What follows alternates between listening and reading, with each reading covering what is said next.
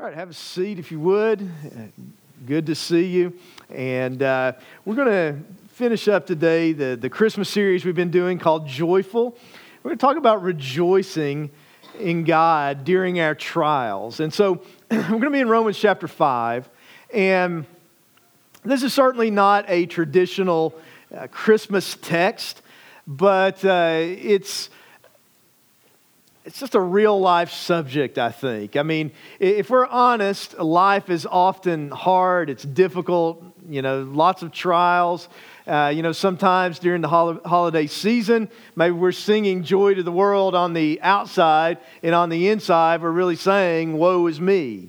Or, on the outside, we're talking about, maybe acting like, we're full of holiday cheer, but on the inside, we're just feeling down, depressed, anxious, discouraged, things like that. And so, I want us to deal with that in a real and an honest kind of way today. The Bible is very honest. It's a realistic book. It talks a lot about trials and how we handle our trials. And really where I want to start before we get into Romans chapter 5 is I just want to give you a few reasons as to why biblically that we actually have trials. While people do, some of them are specific to Christians, some of them are just general. But you ever thought about that? Why do we go through trials so much? Why do we have certain trials in our lives? And we don't always know, why in a particular case. But I'm just talking about generally. These are some reasons. There's at least 7, there may be more, but there's at least 7 reasons, according to Scripture, that we experience trials in our lives. One is we experience trials just simply because we live in a fallen world. It's the world in which we live. Things have not been normal. Things have not been what they were supposed to be since the fall. The world is in a state of decay. We are in a state of decay. If you're probably at least 40, I don't have to convince you of that. Those of you that are under 40 may still question that. But, we don't get heaven on earth, despite what the prosperity gospel says. And the reality is that in this fallen world, there's going to be difficulties, pain, problems, suffering, trials, difficulties. And God's not going to change that until Jesus comes back and sets up His kingdom and makes everything right. And, sometimes people lose their faith because they're like, why doesn't God fix all of this? Or people believe the prosperity gospel and then it doesn't work for them. And it's because they're believing a lie. It's a world of thorns and thistles ever since the fall, and that's how it's going to continue to be. So, welcome to True Life. Merry Christmas, and we hope you're encouraged today. Second reason is, because we reap what we sow. That's just the reality. Sometimes we go through trials because we're reaping what we sow. I am my own worst enemy. You are too. You're your own worst enemy. That's just the reality. And sometimes we go through trials because of our sin, because of our foolishness, our lack of wisdom, bad decisions we make. Just how God has designed the world to work. Sometimes, though, we go through trials. It doesn't have anything to do with sin. We may be doing exactly what we're supposed to be, but God uses trials to refine us and to help us to grow spiritually. And that's a recurring theme in Scripture. You see in James chapter 1 that the testing of your faith produces endurance. Lots of verses like that. We'll talk about that during the message today. But, sometimes people will say, well, if you're going through a trial, there must be some kind of sin in your life. That's not necessarily the case. Sometimes God may be using difficult circumstances to prune you, to bring you farther along. It's not because of sin. It's because He's got bigger plans for you, and He's got to grow you into that. And trials are part of growing you into that. Sometimes, though, the Bible teaches us in Proverbs, Hebrews 12, that we experience trials because our Father is disciplining us. There's no judgment for Christians. Jesus took all that on the cross. But just like a loving earthly parent who corrects his or her child, our Heavenly Father corrects us sometimes. He has to get our attention to get us back on track or to keep us from hurting ourselves in bigger ways. Sometimes, though, people go through trials because we're suffering for Jesus.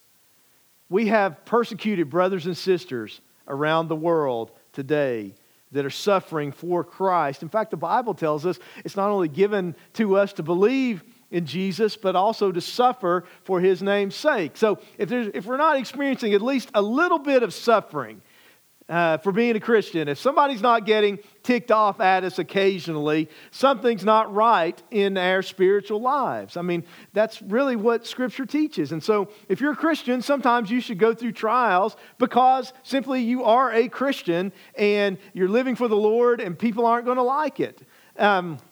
Another reason, though, sometimes we go through trials is because of other people's sin. Some of you, that's the story of your holiday season. The holidays aren't a joyous time. They're a trial because of family dysfunction, of abuse, of mistreatment, however you want to describe it. And certainly it could be much broader than that. But simply, one of Satan's biggest lies is it's your life. You can do what you want. It's not going to hurt anybody else. When Scripture tells us we don't live under ourselves, we don't die under ourselves. Everything we do affects everybody else. And so sometimes we are going to experience trials because of the sin of other people. And then sometimes as Christians we go through trials because Satan's attacking us. Fiery darts, spiritual warfare. And so, when you look at these things and think about these things, and they certainly sometimes interconnect and overlap, trials are a part of life. How are we going to deal with them? Are we going, and specifically what we're talking about is rejoicing in trials. The series is about joy. So how are we going to be able to have joy when we don't necessarily feel happy, or when our circumstances aren't good, or life's not what we want it to be, or God's not doing what we want Him to do, or He's not answered a prayer, or a situation is not getting fixed? How can we have joy? And we talked about in the first message in the series that really, joy is a supernatural work of the Holy Spirit. It's something God does in us, and, it can transcend just our feelings and those kind of things. But, what if you're just not feeling it? Can you choose to worship when life is hard? Can you choose to rejoice when things are bad? And so, we're going to be in Romans chapter 5, but before we get there, just a couple of quick illustrations to kind of frame it. Some of you probably know Rob Walters. He's been the youth pastor at First Baptist Church Morristown for several years now.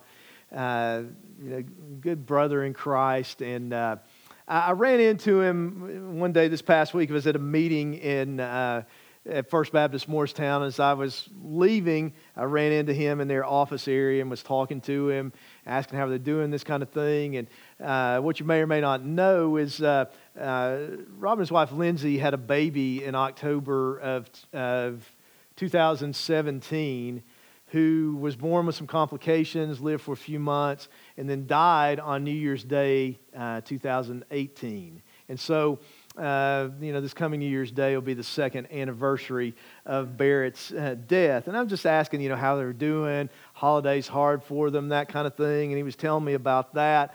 But then he was telling me about what they're going to be doing on January 1st, the second anniversary of their baby boy's death. And what they're going to be doing is they're going to be in whatever the name of the stadium is in Atlanta now that used to be the Georgia Dome. That's something different, at the Passion Conference, worshiping the Lord with tens of thousands of young people.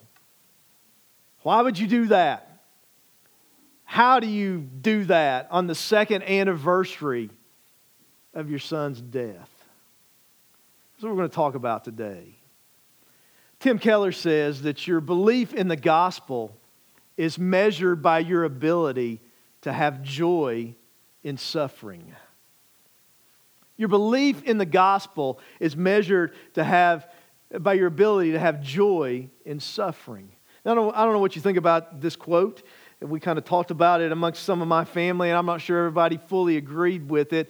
But, I agree with it. Don't be too literal with it. Don't press it too far. But I hope by the end of this message that you'll at least understand what he's saying. But I think what he's saying in a nutshell is this, that if we can rejoice in the Lord in suffering, it means that our faith is rooted in the gospel. It's rooted in who God is and what he's done for us in Christ.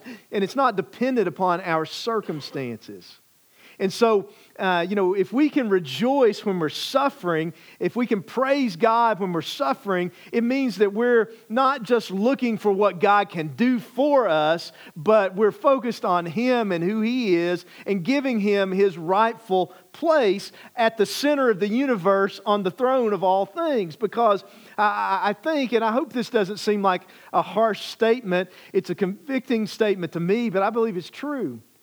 I believe if I say, or you say, as a Christian, that life's bad, so I can't worship God, it's putting myself at the center of the universe instead of putting the Lord Jesus in the center of the universe. Because it's basically saying, God, if you do what I want, then I'll praise you, but if you don't, I won't, which means, really, at the root, we're trying to control God instead of letting Him control us. And that's, like I say, that's kind of hard, but I really think it's something that we need to wrestle with in our lives. If we say that we're a follower of Jesus Christ, we say that we're trusting Jesus, why are we following Him? Is it for what we can get out of it? Is it for what we want Him to do for us? Or is it because He's true and He's good and the gospel's real, and God is worthy? Where's our faith? Now, this, I think, is harder for us as modern-day Americans than it has been for people in history and for a lot of people around the world because we're spoiled. I mean, a guy named Mark Clark, who's one of my favorite preachers, Canadian guys, pointed out that when you study the history of the world, almost everybody's believed in God, and when you study the history of the world, almost everybody has had worse circumstances than us. And, if you think about it, if you read what's going on, the rise of the nuns, atheism, agnosticism, that kind of thing, one of the things people debate, and mull over, and I'm not saying there's not a place for it. I have myself, is this question: if God's good and God's love, God's all powerful, how can there be evil in the world? Well, most people throughout history have experienced a lot more evil than us. Didn't mull over that question so much or say, I can't believe in God because of this, but they pressed into God because of it. So, why do we say that we follow Jesus? So what I want to give you in this text today in Romans chapter 5 is 5 gospel reasons why we can rejoice even during the trials of life. Now, as we look at this text in Romans chapter 5, and let me just kind of give you the context, because if you read the book of Romans, the first 8 or 17 verses are an introduction. And starting in verse 18 of chapter 1 through about chapter 3, verse 20, it's about condemnation. It's about how that we're all sinners who are under the righteous judgment of God, and God's wrath is revealed from heaven against all unrighteousness and all ungodliness of men. And then starting at chapter 3, around verse 19 or 20, it's about justification. It's about how Jesus came and propitiated the wrath of God. He died for our sins. And that if we trust Him alone, that He justifies us. He declares us righteous in the sight of God. He brings us into a relationship with God. And that's the end of chapter 3 and chapter 4 and chapter 5. And in particular, I think in chapter 5, 1 through 11, it's about the benefits of being declared righteous. But in this text, and this is really where I'm going to apply it today, you also see Paul dealing with trials. You see him talking about rejoicing. And so as we look at the benefits of the gospel, I'm going to apply those in particular to how, because of these benefits of the gospel, because of what Jesus has done for us, we can worship God, we can rejoice even during the trials of life. Now, why is this so important? Well, if we agree with what I said earlier, that we're going to have trials, we do have trials. I mean, is there ever a time in your life where everything is perfect just 100% exactly like you want it to be. Maybe for an hour. I don't even know if we get that. Now, in a good time, maybe it's mostly how we want it to be, but sometimes it's not anywhere near how we want it to be. So, can we still worship God then? Can we still have joy then? How do we deal with these kind of things, some of which are out of our own control? Let's look at what the Bible says. So, Romans chapter 5, starting in verse 1, it says, "Therefore," which connects it back to what he's already been saying, "having been justified, having been declared righteous by faith, we have peace with God through our Lord Jesus Christ, through whom also we have access by faith into this grace in which we stand and rejoice in hope of the glory of God." And not only that, but we also glory, which, and this is a crazy phrase because the word glory means to exult in, boast in. We glory in tribulations, knowing that tribulation produces perseverance, and perseverance character, and character hope. Now hope does not disappoint because the love of God has been poured out in our hearts by the Holy Spirit who was given to us. Because when we were still without strength, in due time, at the right moment, Christ died for the ungodly. For scarcely for a righteous man will one die, yet perhaps for a good man would someone even dare to die. But God demonstrates, the word means He proves His love toward us, and that while we were still sinners, Christ died for us. Every one of us is in the same boat spiritually. Every one of us is a sinner. But every one of us is loved by Jesus. He died for you. Today, if you will trust Christ, you can be at peace with God, forgiven of your sins, in a relationship with God, knowing Him as your heavenly Father. That's what this text is telling us. He says, much more than having been justified by His blood, having been declared righteous through His sacrifice on the cross, which means it's a settled matter, right? It's not something we're trying to get justified, or if we're just enough, or if we act righteous enough that God's going to declare us righteous. We can live righteously because we're already declared righteous. The righteousness of Christ has been imputed to us, is the biblical terminology. He says we shall be saved from wrath through Him. For if when we were enemies, we were reconciled to God through the death of His Son, much more having been reconciled, we shall be saved by His life. And not only that, but we also rejoice, here's that word again, in God. He didn't say we rejoice in our trials. We rejoice in God through our Lord Jesus Christ, through whom we have now received the reconciliation. So I want to walk us through this, and I want to give us 5 reasons, gospel reasons, why we can rejoice even during our trials. And the first one is this: we can rejoice because we know God. Because we know God. You say, that still doesn't make me happy about my trials. Absolutely, but let me explain to you what I mean, okay? In verse 11 here, he says, use that phrase, rejoicing in God. But if you go back to verse 1, it says, having been justified by faith, we have peace with God through our Lord Jesus Christ. Now, let me explain a couple of words here to you. The word peace means to take two things that were separated and to bring them back together again. And so what it's saying is, God created us, sin separated us, and now Jesus, His cross, reconciled us, verse 11, back to the Father. So now we have peace with God. There's nothing separating us. There's nothing in between us. We're not enemies of God anymore. There's no more wrath of God against us. Jesus took all of that, so there's no condemnation to those who are in Christ. So we don't have to be afraid of God in the sense of being afraid to approach Him. Yes, we're to be afraid of Him in the sense of awe or reverence, but we don't have to be afraid that God is going to judge us, condemn us, reject us. We're at peace with Him as dearly beloved children of God through the work of Jesus Christ. And the word there, with, it literally means facing or face to face. It's saying that through Jesus we can come, in a sense, face to face with God. We can come into His presence, that we are in relationship with Him. That, if you're ashamed, what do you usually do? You maybe kind of hang your head, you look down.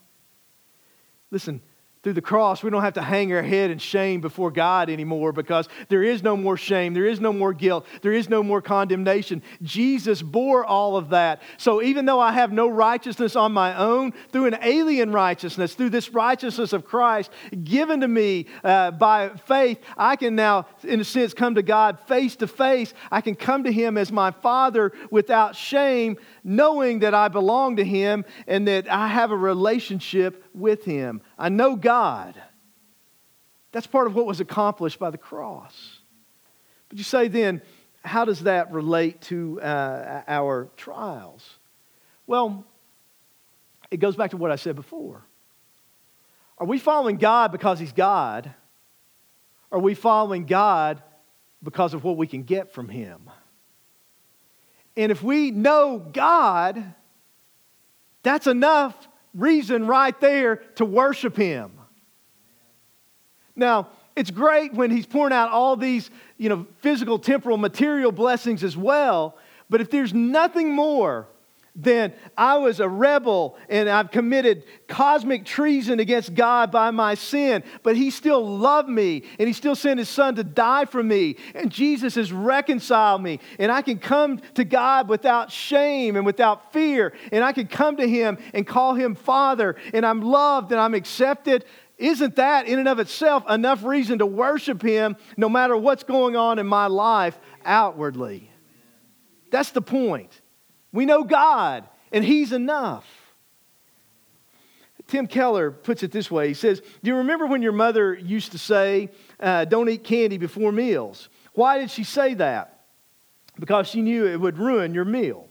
That wasn't true for some of us because we could eat all the time at a certain age, but Mama said that, right? The trouble with eating candy is that it gives you a sugar buzz and then you don't feel hungry. Candy masks the fact that your body needs proteins and vitamins. The sugar buzz from candy makes your hunger for mask your hunger for the real nutrients that you don't have. Things like sex, power, money, and success, as well as favorable circumstances, act like spiritual sugar. Christians who have these spiritual candies may say, sure, I believe in God and I know I'm going to heaven, but they're actually basing their day-to-day joy on favorable circumstances. Guilty? How often do we do that if we're honest? When the circumstances change, though, it can drive us to God because when the sugar disappears, when the candy gets taken away, we're forced to pursue the feast that our souls really crave. We'll hunger for the spiritual nutrients we really need, which is Jesus Himself. Corrie ten Boom, writer, speaker, Nazi concentration camp survivor, said, I never really knew that God was all I needed until He was literally all that I had. That's who He wants to be in our lives. A lot of you are familiar with Toby Mac, Christian singer. Used to be with DC Talk, and you may or may not know that one of their sons, who I think was 21, died this fall. Well, shortly after his death, him and his wife posted this statement. They said, we don't follow God because we have some sort of under-the-table deal with Him, like we'll follow you if you bless us. We follow God because we love Him. It's our honor. He is the God of the hills and the valleys, and He is beautiful above all things. Do we believe that? Can we say that, whatever's going on in our lives? And to be honest, I like it when it's easy, but sometimes I think God lets it be hard to kind of strip all that away to drive us to Him so that we see that He is enough and we see that He's good no matter what's going on in our lives. In the course of our lives, and I think back over trials and difficulties that we've gone through, we've found Him to be enough. Do you believe He's enough? And of course, some people will say, well, you go to God during trial, whatever, He's just your crutch, and it's all just a figment of your imagination and that kind of thing. And, a lot of people say, I even believe in God. But, what's the alternatives here? Like, if life's just hard and then we die, there's not a lot of hope in that, is there? Now, some people say, well, so you invent God to give life some hope and some purpose and some meaning. Well, I don't want to base my life on a myth. But I would say to someone this: if there is no God, if humanism or atheism is true, and we have no soul, if we're simply living in a material universe and we're just material beings and there's no spiritual part of us, as a material being that's just, physical and, I'm just flesh and blood and muscles and skeleton, and my brain, it's just nerves and neurons and all those kind of things. If it's all just material, there is no spiritual, where would even thoughts like having joy and peace and love and hope and truth and goodness and beauty and virtue come from? Your animals, however much you love them, right, who don't have a soul, who don't have a spirit, who are just physical beings, aren't sitting around thinking those thoughts like that. I'm sorry, I know you love your cats, but they're not sitting around having philosophical debates about the meaning of life and hope for the future and, beauty and truth and goodness and those kind of things. Why are we different? Why do we even think that way if there is no God? And I think if someone wants to deny God, that's one of the many things that they have to explain away. But if we're just a product of evolutionary processes, chance and time and all these kind of things, where does this kind of stuff even come from? It really doesn't add up. So we can rejoice in God Himself. Even, we may hate the trial, but we can still praise the Lord. And, and that does something on the inside of us. See, a lot of times I think we think, if I feel it, then I'll do it. If I feel joyful, then I'll praise the Lord. But really, we get this backwards. The Bible teaches us that our obedience should precede our feelings. Feelings follow obedience. A lot of times, we want to have the feeling and then we obey, and that's backwards. And that's part of our spiritual struggle. Second, though, we can rejoice during trials because we stand in grace. I love verse 2. This phrase, he says, through whom we have access by faith into this grace in which we stand. Now, this phrase, this grace in which we stand, I want you to know that you may feel like right now that you're not standing.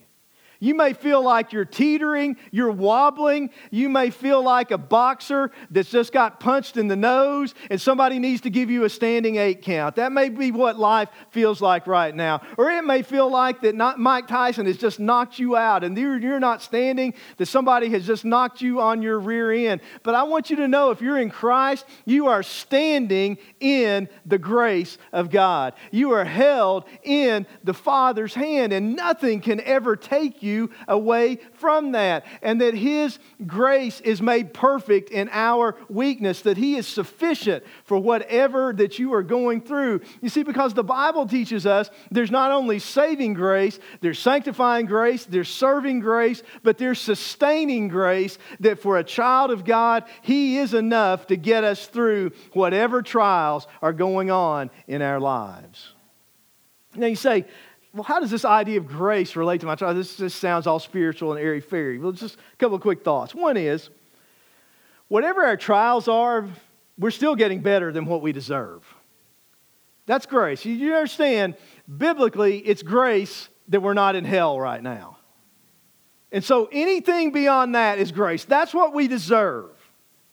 So you may be like, why isn't God blessing me more than He is? But the fact that we're alive, the fact, like I say, that we're not in hell, the fact that we can say that we have a relationship with God through Christ, all of that is grace. But even beyond that, probably a better reason is, whatever our trials are, we still have all the blessings of being a child of God. And this is where sometimes when life is difficult outwardly, we just got to hang on to the promises of God. But what are the promises of God? That by His grace, we're blessed with every spiritual blessing in the heavenly places in Christ Jesus. We are chosen in Christ. We are redeemed. We are accepted. We are sealed by the Holy Spirit. We're dearly beloved children of God. That God will never leave us or forsake us. That He's with us. He's for us. That nothing is ever going to separate us from His love, that He's working all things together for our good. That's the grace of God, and that's what we stand in. And sometimes, like I say, when life is knocking us down, we have to stand on those promises of the grace of God, and that's what's going to keep us going, and that gives us reason to rejoice and to praise and worship the Lord, even when it doesn't make sense outwardly, because whatever's going on in our lives, God is still the same, the gospel's still true, and His grace is still working in you. Third gospel reason that we can rejoice during trials, it comes from the last part of verse 2, and that is because a better day is coming. A better day is coming. Do you understand if say the Bible's not true, let's be hypothetical for a second, and humanism is right. Our trials have no purpose other than, part of the evolutionary process would be survival of the fittest. And then if we have no soul, we die, and that's it. That's why Paul said, if there is no resurrection, let's eat, drink, and be merry, for tomorrow we die. Let's go party. Let's enjoy this existence of pain and suffering as much as we can. But if the gospel is true, if the Bible is true, we can do what Paul says at the end of verse 2 and rejoice in hope of the glory of God. Now, what's he talking about here? Well, the Bible teaches us there's three aspects to our salvation. There's justification, we're declared righteous. There's sanctification, we're being conformed into the image of Christ. And then there's glorification, that someday when we die and go to heaven, or when Jesus comes back, that we're glorified, which means we get a new body. We're like Jesus, and we're delivered permanently from the very presence of sin. And everything is perfect in the presence of a perfect God, that our Savior has perfected us by His blood. And there's no more sickness or sorrow or suffering or death. And the Bible teaches us, 1 Corinthians 15, John 14, that the resurrection of Jesus Christ guarantees our resurrection. And this resurrection that we're going to experience is into this future hope of the glory of God. That's what we're going to experience then. And so what that says is, my trials are limited. My trials are temporary. There is a better day coming. This is not the end. As bad as it may seem right now, it's not going to last forever. And if you're in Christ, even if your life is really hard, that is at the end of the day going to be a drop in the bucket in comparison with all the eons of eternity, the never ending in the presence of God, in His glory, in perfection. The Bible says at Psalm 16:10, I think, somewhere in Psalm 16, that at the Father's right hand, there's joy and pleasures forevermore. That's our hope. I love the way theologian D.A. Carson puts it. It's probably one of my favorite quotes. He says, there's nothing that I'm suffering from that a good resurrection can't fix. And that's our hope. Our faith is rooted in the resurrection of Jesus Christ. Our hope is rooted in the resurrection of Jesus Christ that produces our resurrection that leads to the glory of God, which means that eternally everything's going to be right, even if it's not now. And I understand that doesn't fix things, but it does give us hope. And it's a whole lot better than suffer and die, go to the ground, and that's the end. Fourth gospel reason that we can rejoice during trials is because God is using our trials for good. Now, once again, doesn't make them pleasant, doesn't make them fun, doesn't make us want them, but there is at least a purpose to them. I want you to notice the progression that he gives here in verses 3 and 4. He says, we glory in tribulations, knowing what? Tribulation produces perseverance, perseverance character, character hope. Here's the progression. Tribulation produces perseverance, which means that we basically have to go through some trials to grow into who God wants us to be. Think about it this way. Several years ago, one of our kids was going through a really rough time, and as a parent, your compassionate instincts are to step in and fix it. This is actually when Molly was in 6th grade. I hope those of you that are younger than us, have kids younger than us, I hope you know that sometimes that compassionate instinct to step in and fix things is the worst decision that you can ever make as a parent. Do you realize that? Now, there are some things sometimes we need to step in, but sometimes we're going to make things worse, if not then, in the long run, by stepping in. And so Rob and I were laying in bed one night talking about this. Of course, Mom's emotional. She's crying and this kind of thing. And we're kind of talking about, how you get through this, enduring things, those kind of things. She asked me this question. She said, well, how do you learn endurance? And I gave her an answer that I think is like one of the three things in our 29 plus years of marriage that she's thought I've said that was actually profound. It was really simple, but it's true. The way we learn endurance is by enduring things. And there is no other way. Right? Monica, you run half marathons, right? You ever run a full marathon? Okay. First half marathon you ran, you just didn't go out and run 13 miles one day, did you? You did? Wow.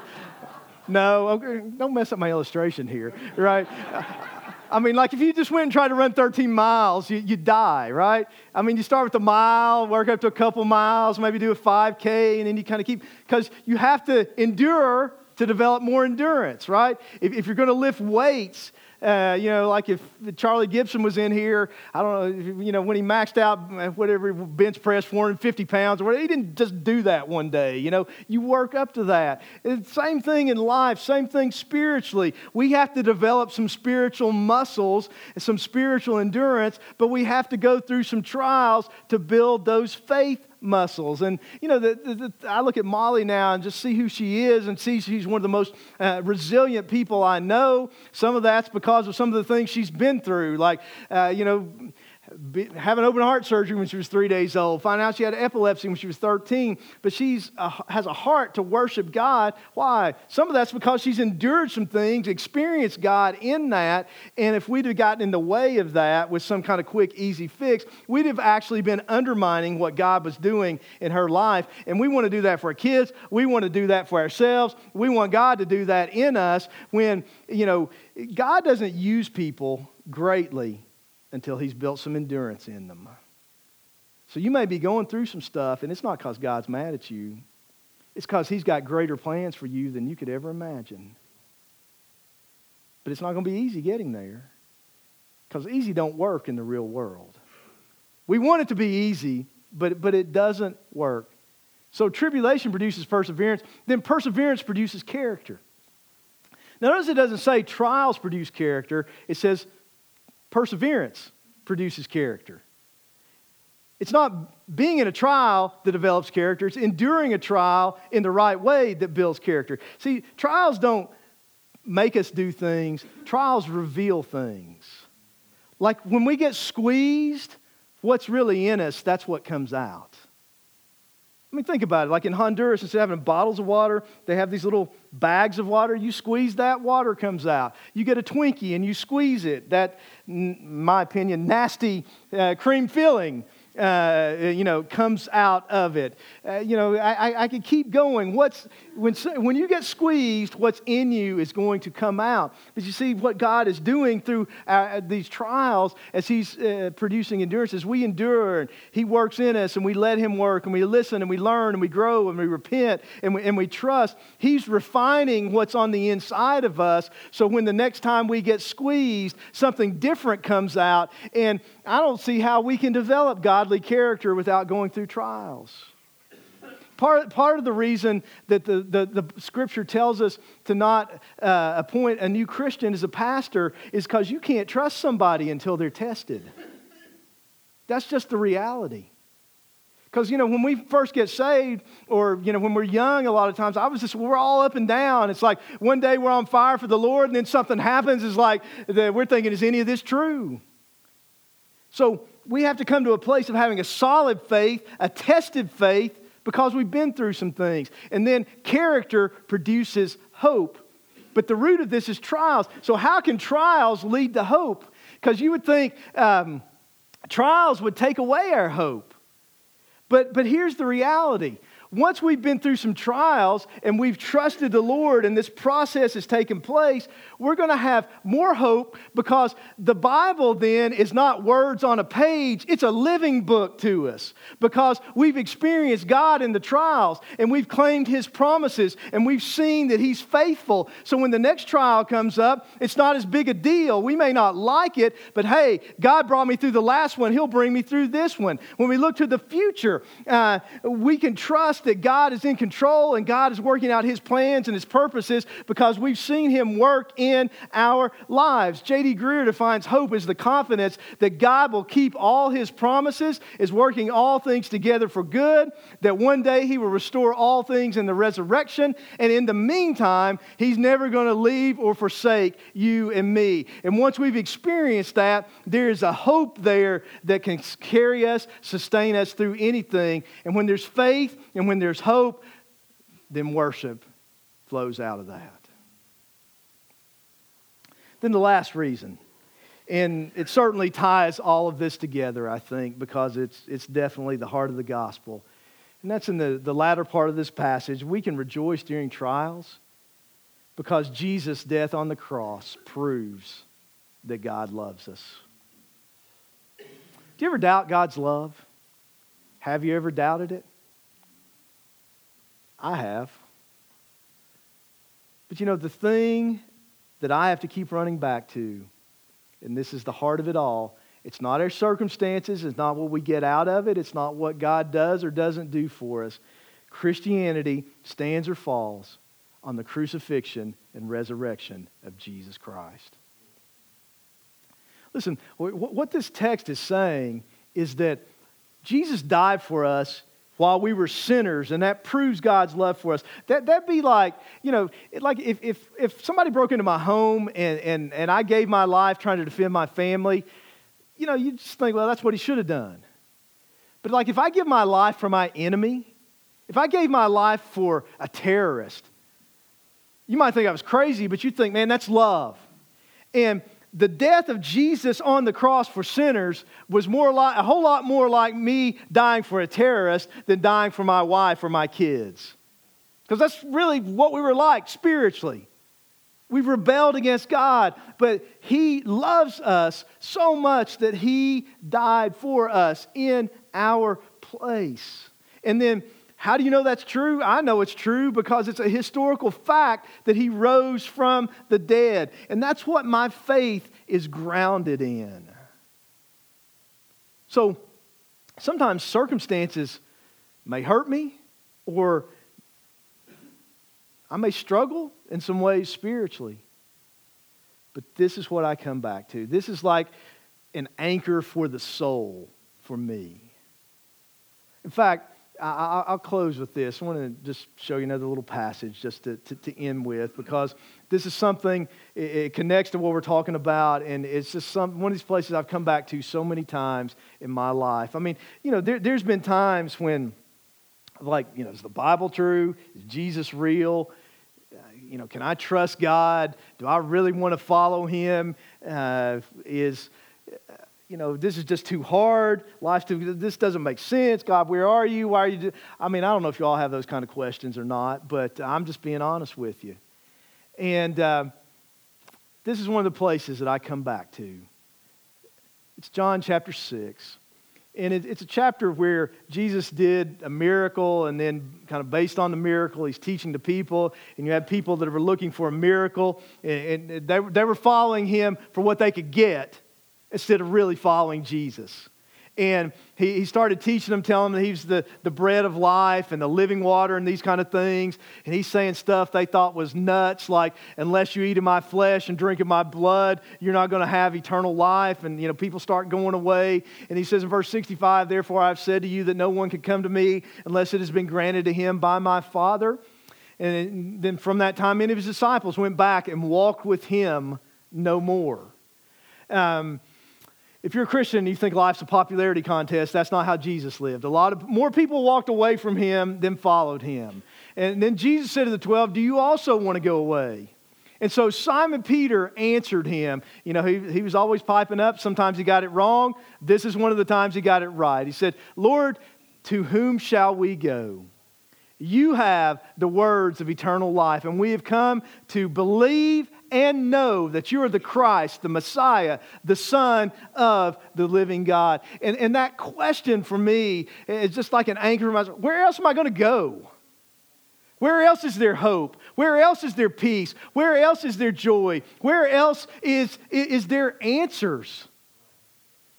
I mean, is humanism going to provide that? Is atheism going to provide that? Is just me thinking that, I'm some random product of evolutionary chance and processes and all these kind of things? And once again, like I said, I don't want my faith to be based on myths, but Christianity is not that. It's not rules, regulations, ritual, and philosophy. It's a person.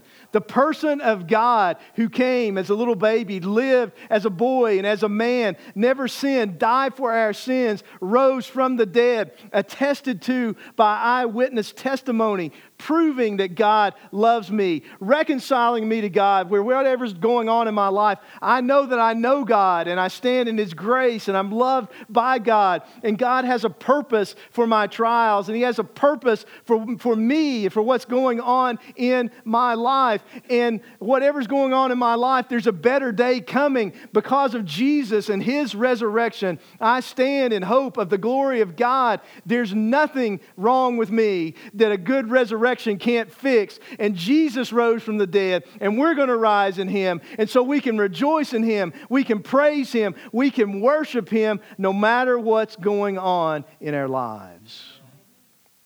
So what do we really believe? And why are we really following the Lord? Is it what we can get out of it?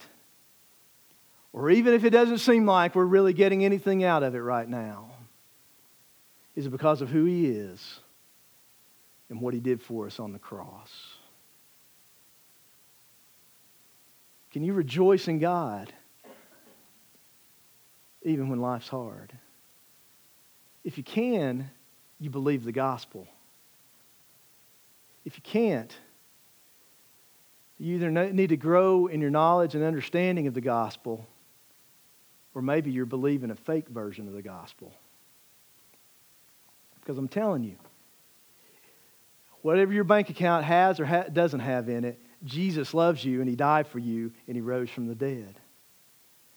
However good your marriage is or isn't, Jesus loves you and He died for you and He rose from the dead. However good your health is or isn't, Jesus loved you and He died for you and He rose from the dead. And we could keep going with that, but what do we really believe? What's our faith rooted in? Is it in the gospel or is it circumstances? Are we following God because of the gospel or because of what we can get out of it? Like so you may say, that's hard. And maybe in a way it is, but I actually think in another way, it's the most freeing and liberating thing that we can ever experience. That we can live our lives rooted in the love of Jesus, in the goodness of God, where we don't have to try to fill our lives with that spiritual sugar candy that Tim Keller was talking about, and we don't have to live our lives like a roller coaster, always dependent upon our circumstances being right, when circumstances may never be exactly right. This goes beyond that, and it gives us something solid that we can stand on. Listen, when life is knocking us down, can we believe that we're standing in the grace of God and live our lives rejoicing in that hope of who Jesus is and what He's done for us? Let's bow our heads and close our eyes if we could. And I'm going to give you a chance to respond. We're going to sing an invitation song in a minute, and then after that we'll close with a Christmas song.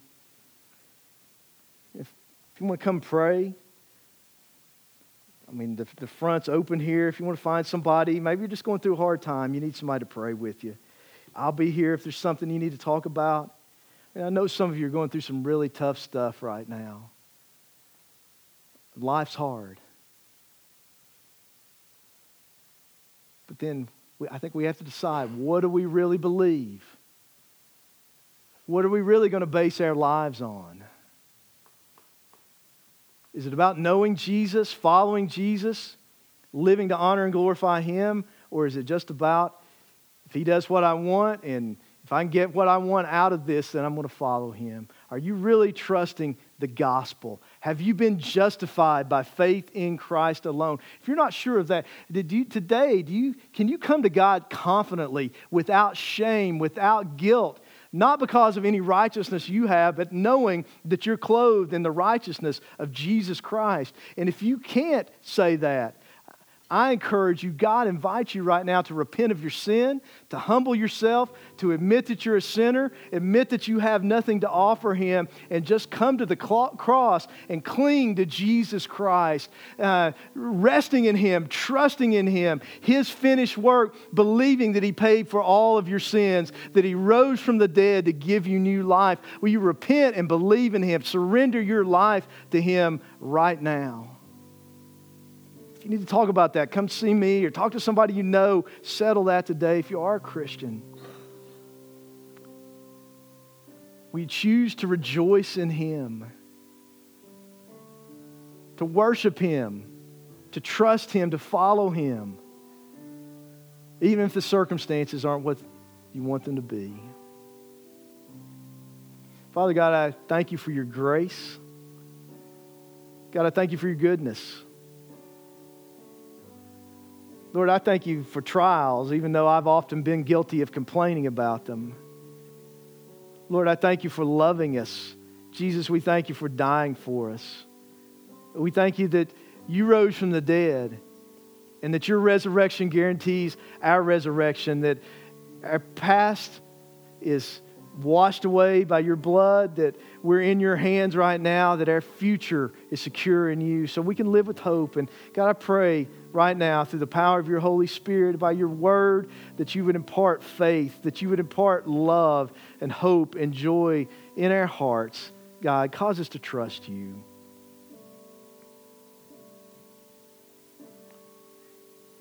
And I just want to encourage as we sing in a moment.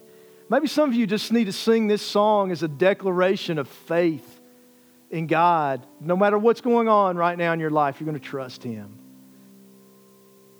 So maybe some of you need to surrender your life to Christ, to ask Him to forgive you of your sins, to come into your life.